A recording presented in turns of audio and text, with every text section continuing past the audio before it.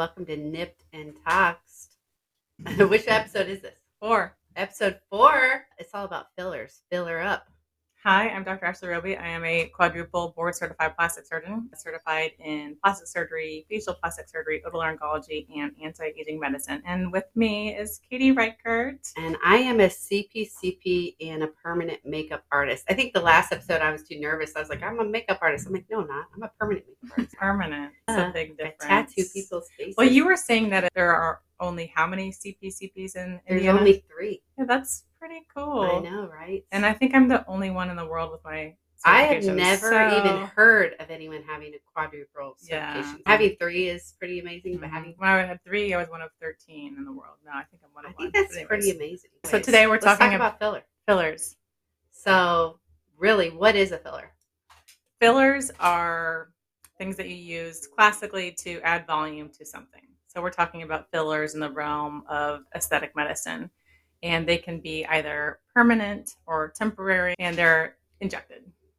So where's the most common place to have filler? I personally love filler. I'm all about filler. Well, definitely the face. I mean, you can put fillers most places, but the face by far and away is the most popular location. The most common temporary filler I use falls into that HA or hyaluronic acid filler category, but I'll also use things like Radiesse or Sculptra. And then for permanent fillers, fat. That's my go-to permanent filler. So with HA fillers, since it's not permanent, what does that mean? I know you can dissolve it. That means that your body will degrade them. So whether it's the HA filler or the Radiesse or the Sculptra, they're all temporary.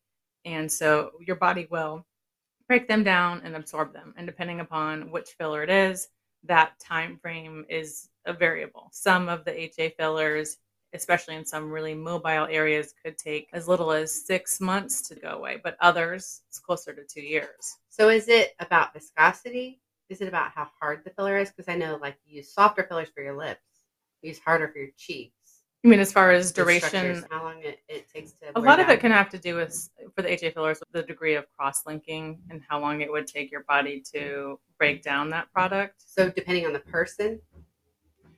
What's cross-linking? So just the way that the chemical is actually synthesized, how many cross-linked bonds are placed within it. But yeah, the other variables that you're talking about with regards to pliability and viscosity and how much strength is in the product, those are definitely characteristics that come into play when you're thinking about where do I want to put this product? Because, for example, in the cheeks, you may want something that has the ability to add a lot of height, right? And maybe it's a little more firm because you want that kind of bone cheek volume, but you wouldn't want that same kind of thing in your lips, right? So the cool thing about the hyaluronic acids is that most of the companies that make them have a portfolio of products so that you can tailor exactly what product fits which location best. So I love a good cheek filler.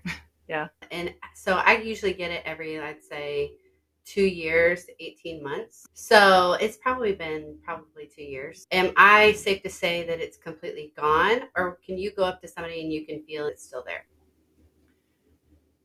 Probably most of it is gone.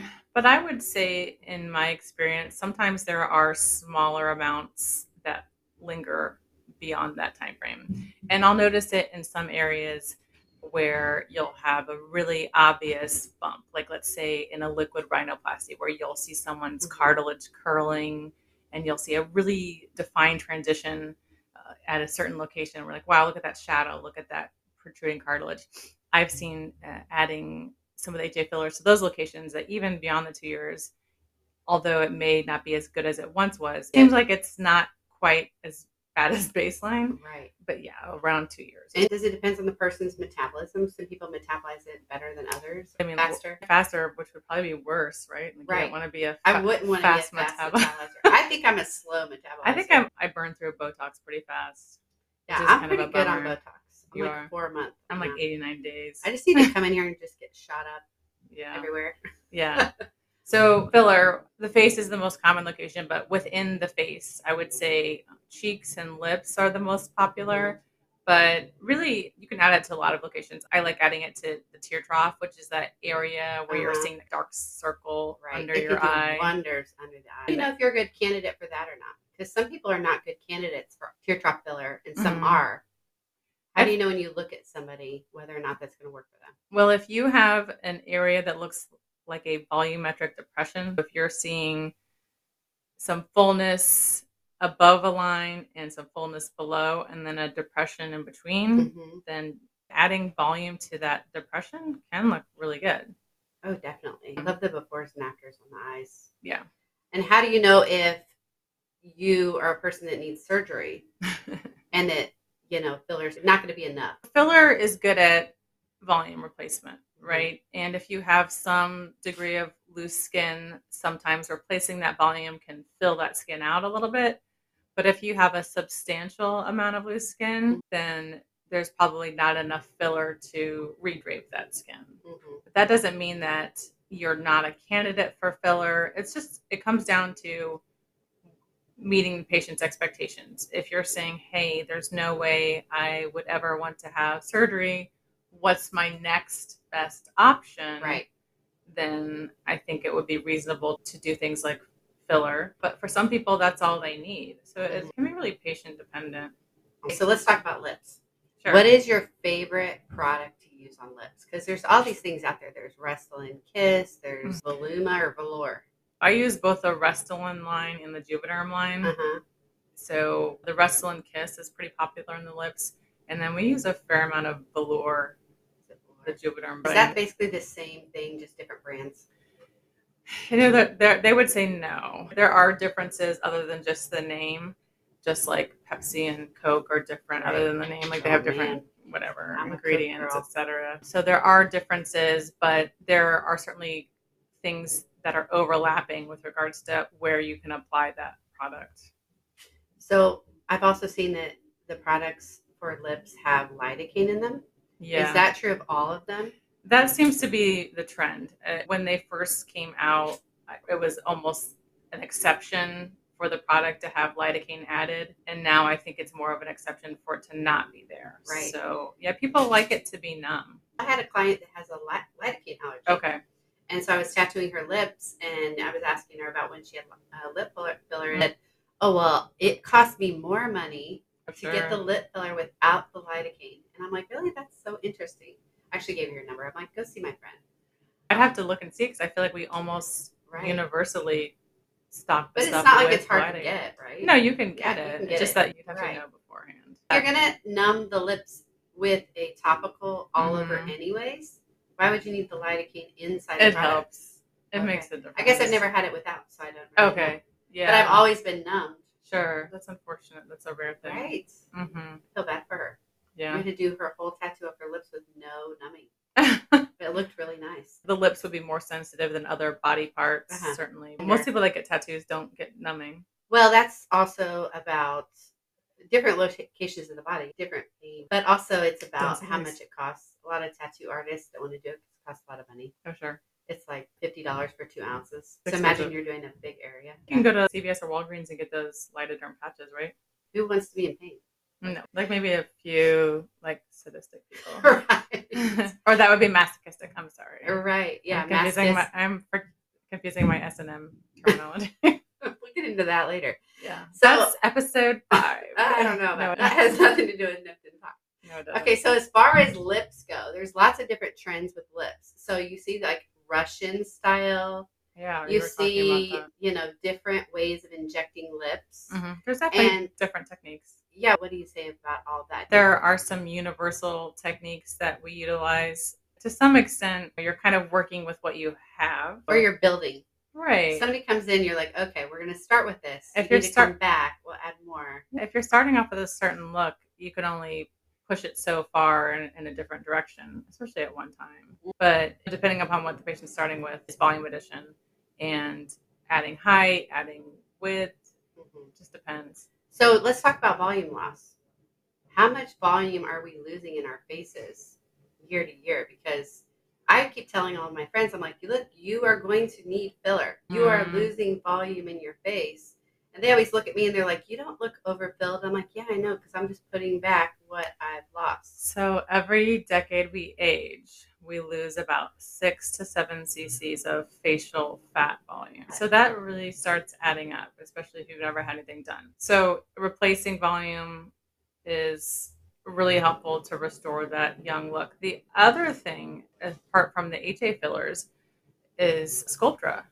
So I'm super interested in So Sculptra. Sculptra is a collagen biostimulator. So you inject this absorbable polymer that your body degrades and gets rid of, but in that process, your body lays down more collagen. Right. So So it's kind of like a really natural approach.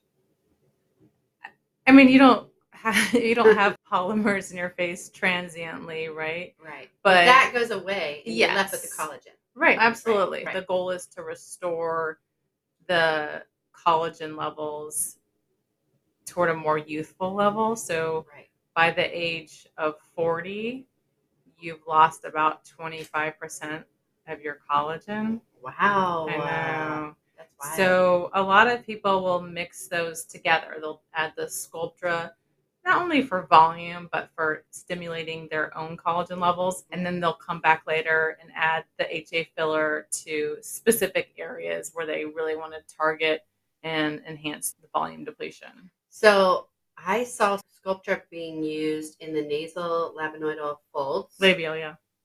Whatever.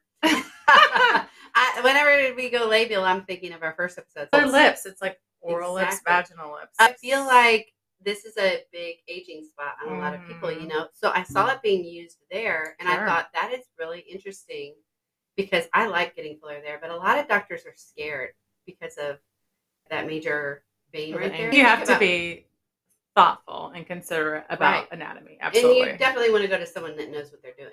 I should think so. Right. Don't go to someone's garage. What are your ideal places to use it? Anywhere? Sculptra? Uh-huh. So it's supposed to be injected in a subdermal plane, so underneath the dermis. You're getting down pretty low.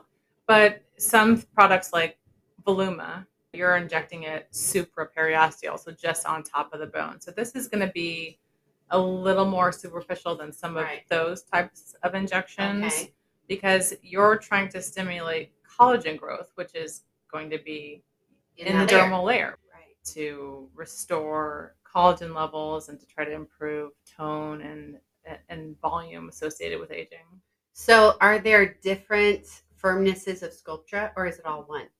It's one. So the interesting thing about Sculptra, and I think that anyone that's going to have a Sculptra injection needs to be well aware of, is that you're injecting poly-L-lactic acid microparticles. Your body will break them down, and in the process of doing so, induces an inflammatory response and creates more collagen. The Sculptra is mixed with sterile water at the time of your procedure. And so that water is a carrier, meaning the water component, your body's going to absorb it. It's going to go away in the first couple of days. So you'll see an initial volume improvement, but that's because you just injected your face with a bunch of water. So let's say you're doing 2 vials of Sculptra, so 18 cc's of water. That's a lot of volume to add to someone's face. But then the water goes away. It's absorbed. How do you equate that to how much volume it will add to your face? Classically for Sculptra, they talk about percent increase in collagen. So the net volume is going to be a function of where you're starting from. Okay, yeah. So how deficient you are. It's interesting because for the HA filler, you add 2 cc's of HA filler, you get 2 cc's of volume. Right. So if you're looking for the after effects of Sculptra, how far out do you need to be injected to then see the... It's about 2 months before you're seeing what you got out of that treatment. So if I've got an event, I'm going to wait 2 months. 2 months before. Birthday's coming up. To see the full impact of it, right? Right. But that doesn't mean you can't go to an event prior to that. You just won't see the full results. Right. So more for your event is, are you ridiculously swollen or bruised? And that probably, I would say a couple of weeks. Just in case. Do people mostly bruise with this? No. There's always that oddball that gets really bad else. bruising. Yeah. It's like any other injection, right? Sure. Okay, so let's talk about Radius. Oh, sure. Calcium hydroxyapatite. Yes. I've seen Radius used a lot on bony structures when you want to Mhm. create a really nice angular So cheekbone or jawline. you're trying to create bony support or restore some of the bony loss that actually can occur with aging as well. Those are popular areas that people add radius. I don't do a ton of radius in my practice. Why is that? There are so many options, and from an end result perspective, I think you can get just as good of results with other products. Gotcha. You can't dissolve Radius, right? That's one downside, but radius can last up to 2 years, which is appealing. I like that. I have noticed, I had Radius one time. I did notice I felt like it attracted more water. So I felt a little more swollen, and I didn't like that look because when I had it in my cheeks, it kind of made my eyes feel swollen. So I didn't love that. Long term or just transiently? It was a couple months after. Oh. Huh. So from then on, I went to Voluma. And I think that a lot of people like to use HA fillers in general because they can dissolve them if there's any complications, right? Yes, there is a hyaluronidase, which is an enzyme that can be used to degrade fillers. And interestingly, I have been working with a neurointerventionist to develop a protocol for emergencies associated with filler maladventures. I have never myself had a serious complication.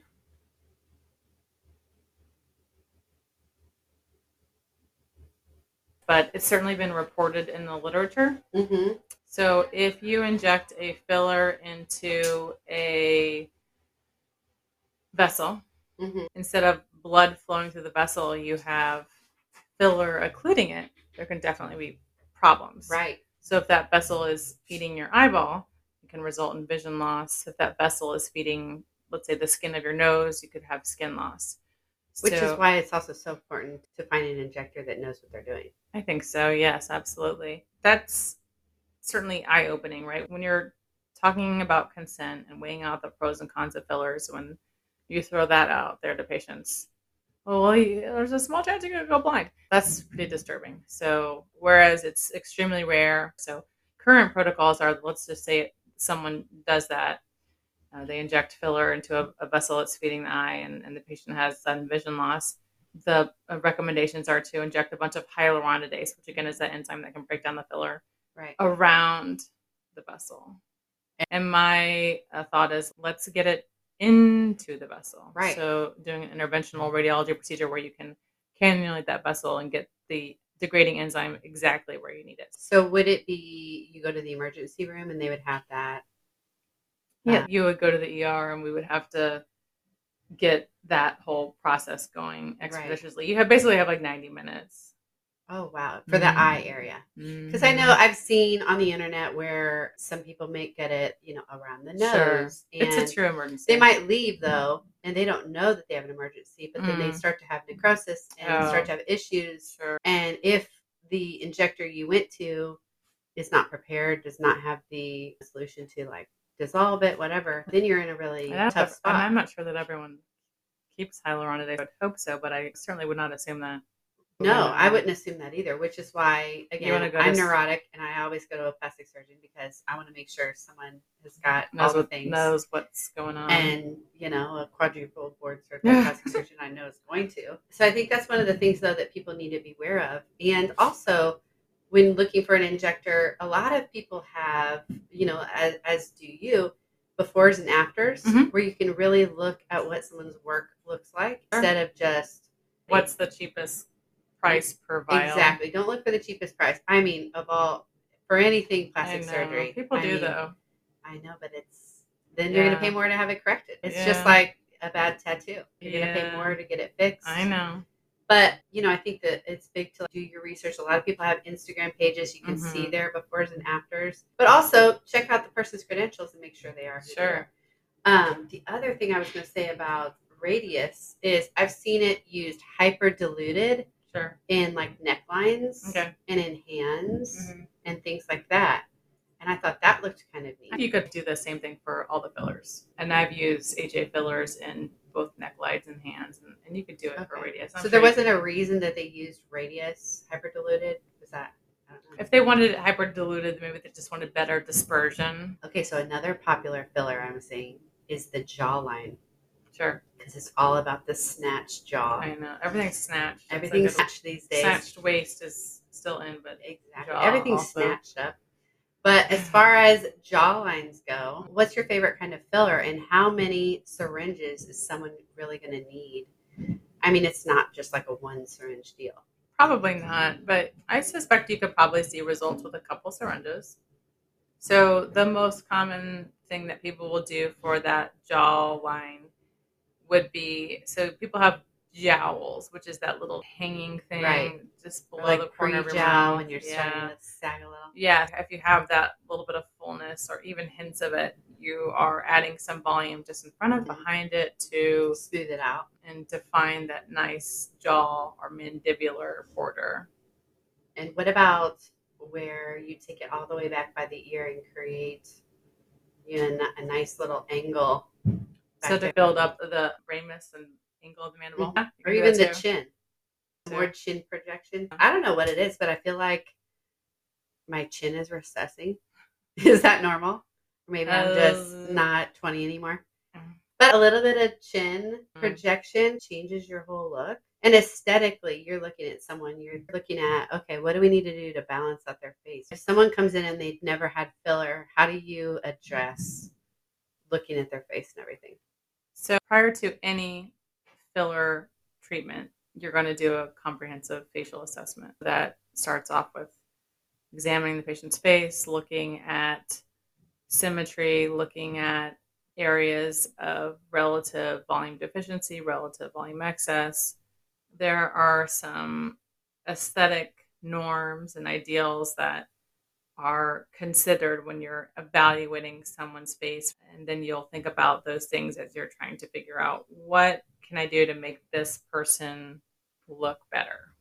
I notice a lot when I'm looking at people's faces, one side is flatter than the other. And a lot of times I ask them, do you sleep on this side? Told me this. For example, I sleep on my left. So my left side is a little bit flatter. So whenever I go get filler, I'm like, hey, fill up the left a little more. Puff me up a little more. And then now I've tried to rotate. Now I try to sleep on both sides. Try to sleep on the back of your head. I can't do that. You can't. No. You need to get one of those special pillows that don't let you roll. I would probably snore. My husband would probably. He wouldn't like that. So I think if you sleep on the side of your face, you're going to get more wrinkles on that side of your face. And volume. Maybe. But everyone's born asymmetrical anyways. There's usually one side of your face that's a little bit shorter and wider, and one that's a little bit taller and skinnier. Like pretty much universally. Even supermodels. Oh, yeah. They probably have a little bit less of that. Well, and they're getting some things done. Let's be real. Most of them are. Probably. They're like going to Egypt or something. And they're airbrushed. Exactly. Egypt. Why did you go to Egypt? Because this is why I say this. Because Giselle about, yes, was caught. She got some plastic surgery on her face. She was caught. Is it a burqa? The thing that covers your face? Right. And they caught her. They figured out it was her by her shoes. She was with her sister. And Seriously? it's like Giselle. It was someplace overseas. And if you look at Tom Brady, he's had work done too. I think so. Yeah, his before and after of when he graduated, he's been worked on for sure. I don't know why you wouldn't. I mean, you have the resources. And why wouldn't you want to look like the best version of yourself? Well, that's a good question. But I think the question is finding the right person that's going to make you look like the best version of yourself and not overdo it. Absolutely. And not make you look crazy. Because that's where a lot of our friends get a little bit weary about anything plastic surgery. They're afraid I'm going to look like I have duck lips, or I'm going to look overfilled. Right. And it's like you would have to get so many syringes to look overdone. I don't think that people really understand how much you have to get to look that overfilled. You're probably right. You know, I mean, it would have to be upwards of 5 to 6 syringes. It would be a lot. But sometimes what people will do is they'll get a vial on their lips and they like it. But then they like how the first couple of days it was really swollen. Right. And then it goes down because it was swollen. And then they're like, oh, I liked it. And then they come back and get another. Right. And then they're like, oh, I liked it when it was swollen with that time and then went down. And come back and they more. just, yeah. So it becomes addictive. But that's I where think someone turns them down and I says, think that's no. pretty rare. Even porn's addictive. Everything's addictive. So as far as filler goes, how much is a syringe? It depends on which product, but I would say around $700 to $800. No, as far as volume. Oh, sorry. Classically 1 ml. They make one that's of like 0.65 ml. It's just like when you look at a teaspoon. I mean, a third of a teaspoon. Mm-hmm. Teaspoon is 5 mLs. So how much is... I'm making her... So a fifth of a teaspoon. A fifth of a teaspoon. When you look at how much volume it is, it's not really that much It's volume. not a lot. People that are banking 1 ml, I'm like, nah, man, just use it. It's 1 ml. And there's always, like you said before, definitely somewhere to put it. There's always someplace else you can put it. For sure. 1 ml is not a huge amount of volume. Just use that whole thing. You can put it in your earlobe. I never even thought that. When I do facelifts, I always put fat in people's earlobes. Oh, nice. You know what? We haven't talked about fat. The ultimate filler.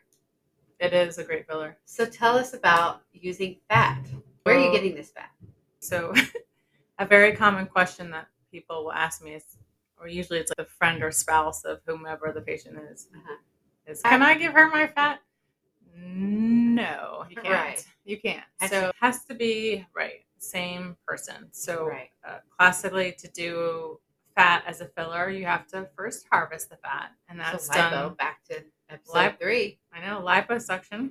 And usually for the amount of fat that's required for, let's just say the face. Let's say we're adding fat to the entire face.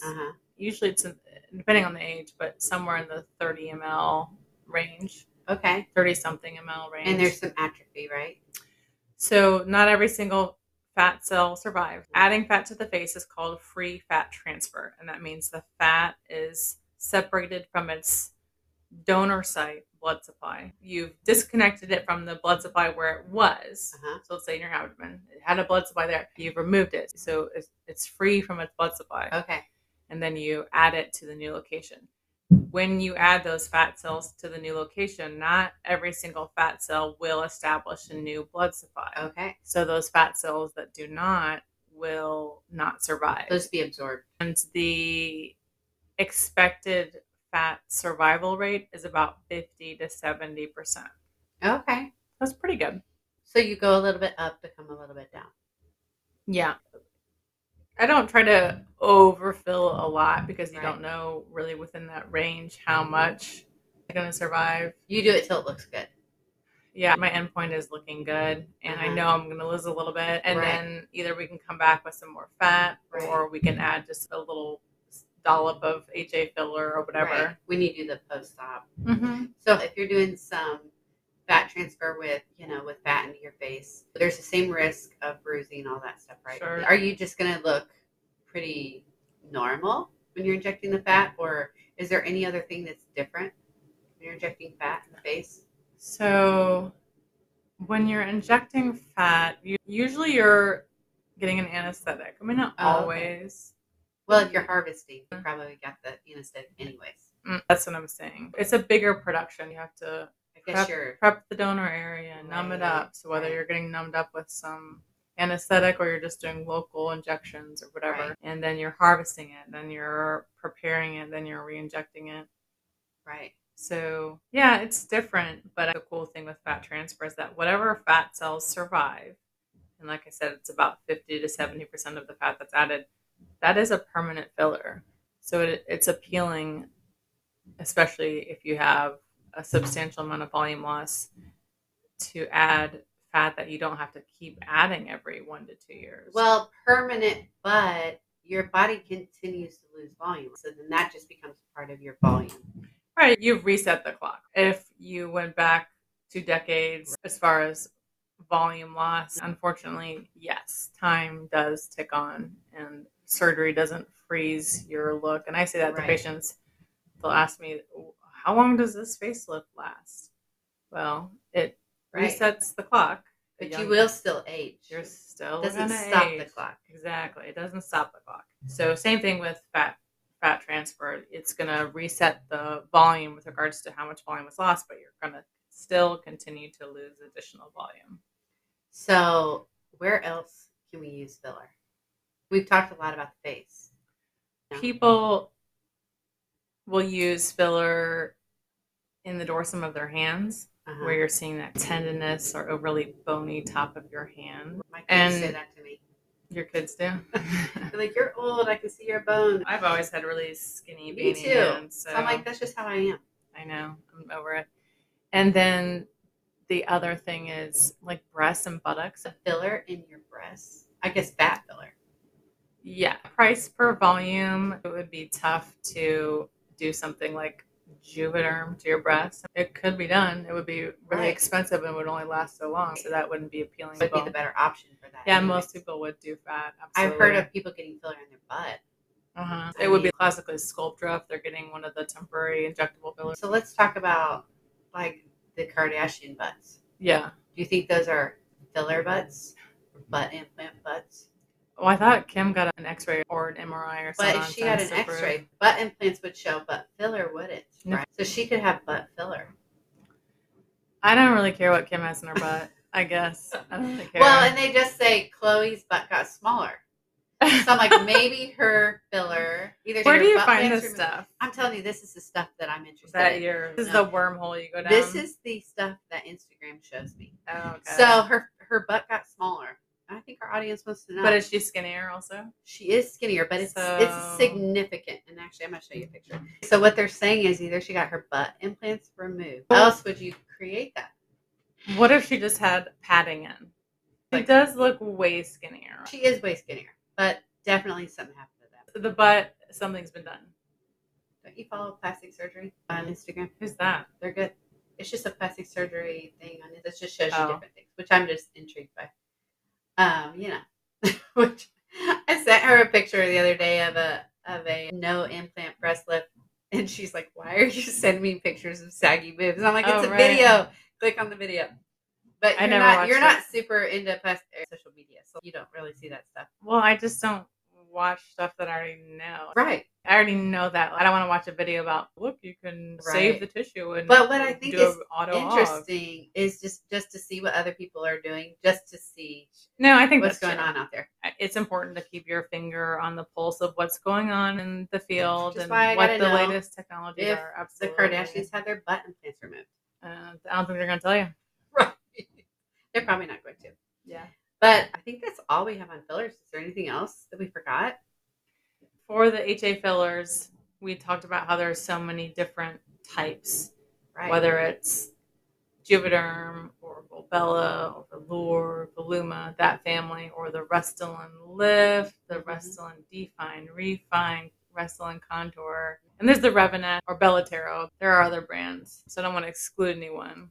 But as a patient interested in filler, it's important to find someone with experience and rely on their knowledge to select the appropriate filler for you. One thing you mentioned with another one is some people push what they have.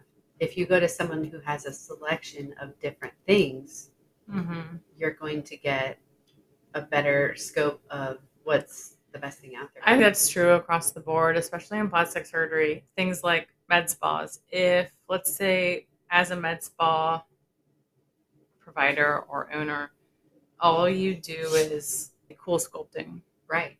Then everyone that comes in that has a body contour concern, that's the only thing you offer. It's the same kind of concept with fillers. Which you have everything, so you're going to recommend what I think is best for people. Best for even if the patient doesn't prefer what I recommend, they still know and have been educated that you have it.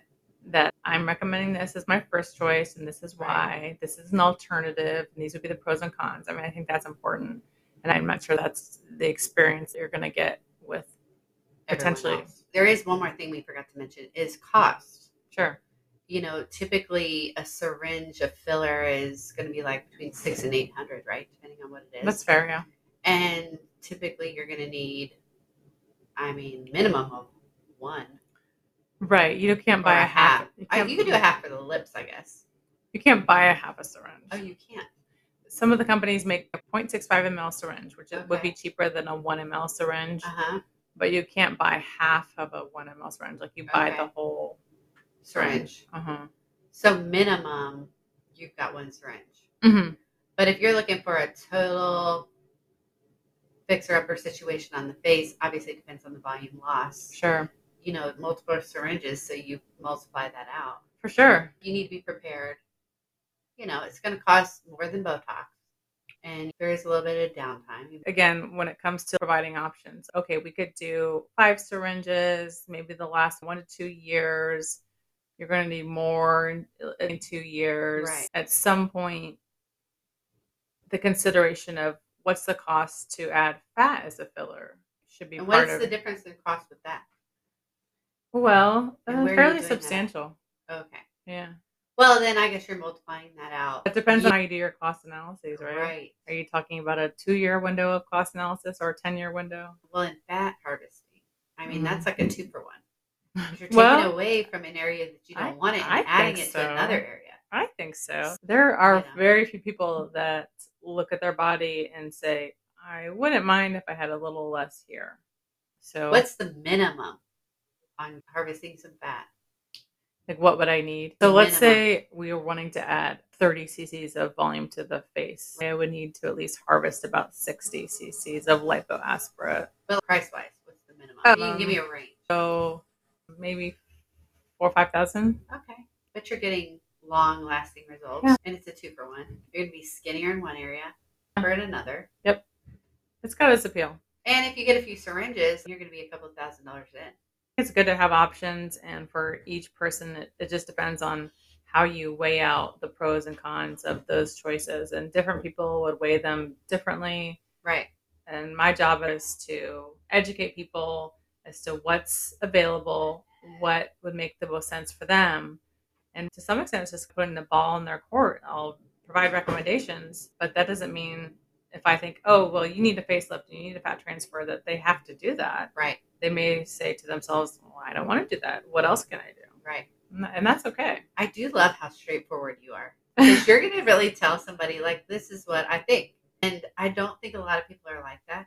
And I love someone just telling me, hey, this is how it is. Some people might not like it, but I want my patients to be happy. Right. And I want to be satisfied with the result, and I want them to be satisfied with their investment and how they look at the end. Just telling them what they want to hear will not serve either of us well. Okay, one more place I've heard about getting filler. And we talked about this in episode 1. Oh, the vagina? I've heard it in the G-spot. How would you know if you need that?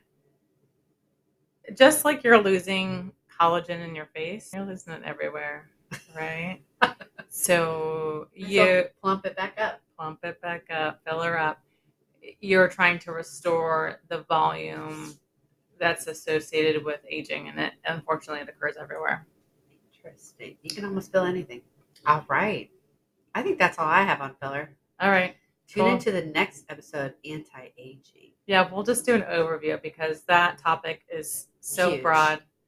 And so we're just going to touch on it, and then we'll delve further into the various aspects of it. And break them down. Yeah. I love it. All right. Bye, everybody. Bye.